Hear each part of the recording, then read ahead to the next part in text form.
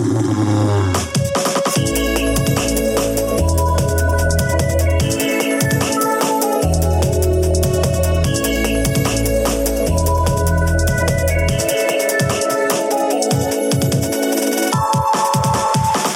everybody. Welcome to Roar. My name is Sam Spellman, and this conversation is going to be sweet. It's going to be amazing. Thank you so much for listening. Thank you for just being honest to who you are. That's all you can ever ask of anybody, is just to be true to their conscience, true to the light that they have. That's the beauty of our relationship, even with Christ, that He is growing us, and we are all pursuing Him. And He's revealing more and more of who He is every day. So this show is called Roar, Revealing Our Amazing Redeemer. So it's an absolute blessing to share some things with you today. I am going to read out of Deuteronomy chapter 12. And it's going to be, I just want to share some things about it. It's not so much even specifically what's worded in the scripture, more than the heart behind it and some things that God's revealed to me in this regard. So when I am reading, especially in the Old Testament, there's a way that your heart can receive things, being that we are in a new covenant. If you've been born again into, the kingdom of God, we are not operating under the law like it was in the Old Testament. But nonetheless, God is the same yesterday, today, and forever. So how do we marry those two things? Well, the key to that is Christ first and foremost. But it's also, how are we listening to Him, and why does He say what He says in the Old Testament? Why is it even required in the Bible? Why is it even given to us, for edification and for teaching and for understanding, if our new covenant doesn't matter? Well, see, that's where this wonderful conversation hopefully is going to fill in some of the gaps here. So anyway, to get started, I want to read Deuteronomy chapter 12 here. I'm reading out of the Voice, and it says this: there are regulations and judgments you must carefully obey in the land of the eternal God of your ancestors. It is that you are going to live in. For as long as you are alive, completely destroy all the places where the nations you are going to conquer have worshipped their gods, on mountain heights, on hilltops, under every leafy tree, realms of creation, the underworld, the physical world, the heavens in the absence of trees, carved poles that serve as portable tree shrines, honoring the goddess Asherah. So, first and foremost, these are the regulations and judgments. So he had just been explaining all of the different things that the Israelites were to do. And again, we are not judged by our actions. Christ was judged on the cross for us. That is absolutely foundational and amazing. However, let's hear, why was there such strict guidelines for the children of Israel? Why was that a thing? Why did they need to have that? Why did they need to be, so specific in how they lived? Well, it's because to live in the presence of God and to live a life that is higher than just a carnal existence, there's just things that we have to change about our lives. There's habits we just can't have. There's mindsets and ways of thinking that we don't. It's not that it is not an option, but like Paul said, I can do all things, but not everything is beneficial. Obviously, I'm summarizing that scripture, but not everything that I do is it's going to produce something. And see, we want to be as much producers, right? Because that was the point of man. He said, be fruitful, multiply, produce, you could say, and subdue the earth. So the existence for why people even are on the planet is for us to grow the image of who God is. I can grow the image of the fallen man, Adam, or I can grow the image of the heavenly man, Christ Jesus. And so there's things like we read here in the law, don't do this, don't, maybe act this way. But why? Because those are all pinpointing heart issues of selfishness. You read the 10 Commandments. All of those commandments are attacking, if you want to use that word, or addressing or specifying. They're targeted in on selfish behavior, on self-righteousness, and on a carnal way of thinking. Because all those commandments do is they basically force your hand to be a loving person, right? Why do you not lust after your neighbor's things? Why do you not murder somebody? It's like kind of forcing your hand to say, well, don't murder him. Why? Because if you love somebody, you're not going to murder him. But it's kind of creating these walls, if you will, to keep the Israelites in the box of love when their carnal mind couldn't process some things, right? They weren't born again.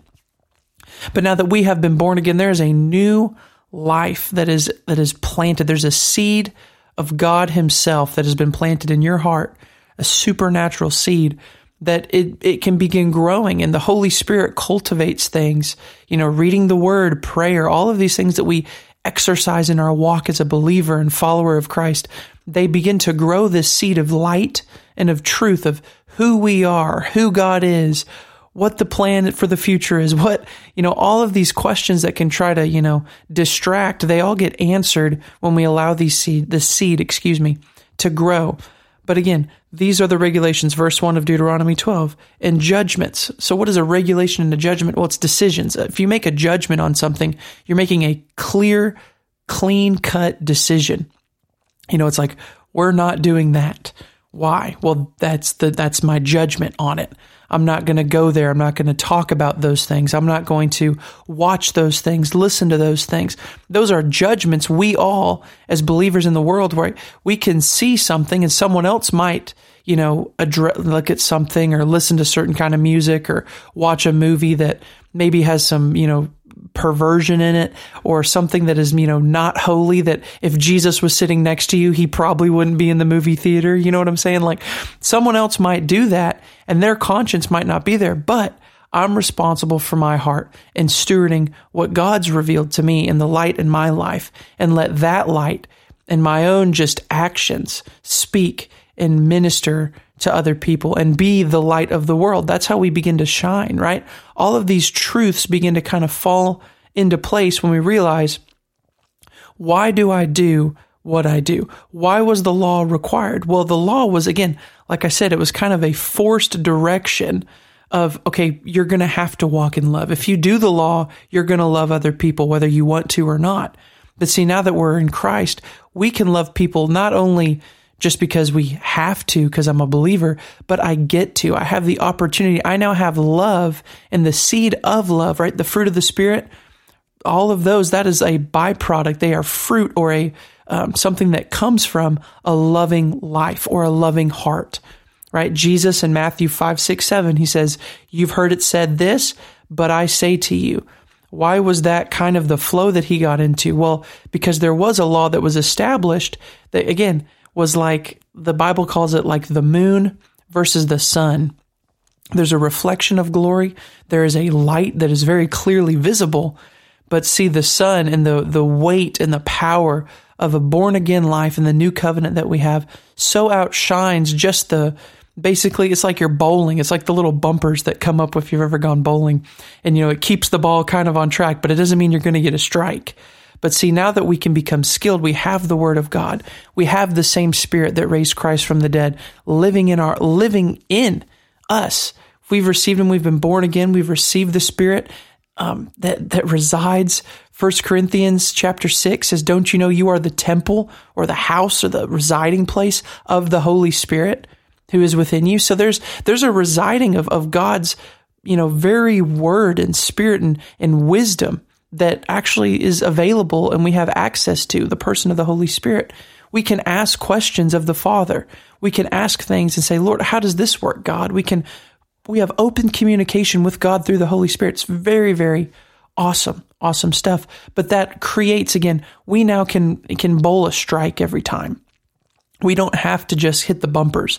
Yes, in life, we all make decisions. There's things that happen. We might be bumping off the bumpers a little bit, but we have the ability, and there's a growing and a maturing process where we can hit a strike every single day where, as to the best of my abilities today, I was clean to my heart. I was clean to my conscience is clear. I didn't violate anybody. I didn't lose it on anybody. I was able to, I had self-control. I had patience. I had peace. I had wisdom on how to handle the relationship I had peace on how to handle a situation at work or with the kids or with my family or wherever the situation that arises, because there's plenty of decisions or judgments. Again, back to Deuteronomy 12, there are regulations or you could say just things you don't do. You just never cross that line. But then there's judgments, and understanding that we have the ability to make clean, pure judgments with Christ is a truth, and the truth that we need to hear, and we need to let it just like permeate. It's something we can let permeate, in our heart. It's something that I encourage you to, as you spend time in the Word, as you read, as you listen to teaching, as you listen to conversations, or you're going to church, you're getting fed from, your pastor, and you're at the Bible study, or you're at prayer, or whatever, however you're interacting with the body of Christ even, allow the Holy Spirit to highlight and say, hey, this is something, I want you to change this just one direction so that you're hitting a strike in that area of your life. On that lane, you're going to nail it in all your relationships. You're just going to be hitting strikes. They're all going to be just amazing, life-giving, productive relationships. You're going to be able to do that. Just listen to me. Listen, like that kind of conversation with the Lord is one that can transform our lives. And again, bring things that seem kind of, oh, that's just a spiritual thing, or that's just the Christian thing, but take those things and actually bring them into your everyday life and allow it to make your judgments different. Allow the Word of God to change how you talk. Let it matter more than your opinion. Let it matter more than how you're feeling. And see, that takes submission, it takes humility, but even Christ, He's in the last garden. It's been preached plenty of times. If you've heard the gospel, if you've been in church for any time, I'm pretty sure you've heard this story. Jesus, before He goes to the cross, right? He goes into a garden and He starts praying, right? He's seeking the Garden of Gethsemane, and He's about to be betrayed, right? So He knows, the Holy Spirit, He's aware that something's gone wrong. He's praying. And then His very closest friends, who were supposed to be there with Him to the end, they fall asleep. So not only is He dealing with the pressure, but He's also dealing with now abandonment, right? I don't know if you guys have ever felt like, man, I'm all alone in this, right? But yet, nevertheless, the Holy Spirit was there with Him in the garden. He's dealing with all these emotions. And He even, it's like, He talks like, Lord, let this cup pass from me. And then those very powerful words that He says, but nevertheless, not my will, but your will be done. In other words, even Christ, the King of the universe, had to humble Himself and say, you know what, my emotions in this situation, I'm feeling tense. I'm feeling pressure. I'm feeling hurt right now. I'm feeling violated. I feel like something's wrong here. Even in that moment, He still chose to submit to the Lord and follow the Father and the Holy Spirit whom He had, and said, nevertheless, not my will, but your will be done. And see, that's when His judgment aligned with God. And that's when God was able to supernaturally now, because of that judgment He made, now He is King. He has been elevated, it says, above all. He is the King of kings and the Lord of lords. So I just, I pray that this blessed you. I pray this conversation just, gave you a little bit of encouragement and something to think about. How did Christ reveal Himself? Well, He first revealed the Father. He said, I came for this reason, to bear witness to the truth. So He bears witness of the Father, who the Father is, and who truth is, and who pure light is, and how we were made in the very image of God. Love you guys, and I'll see you next time on Roar.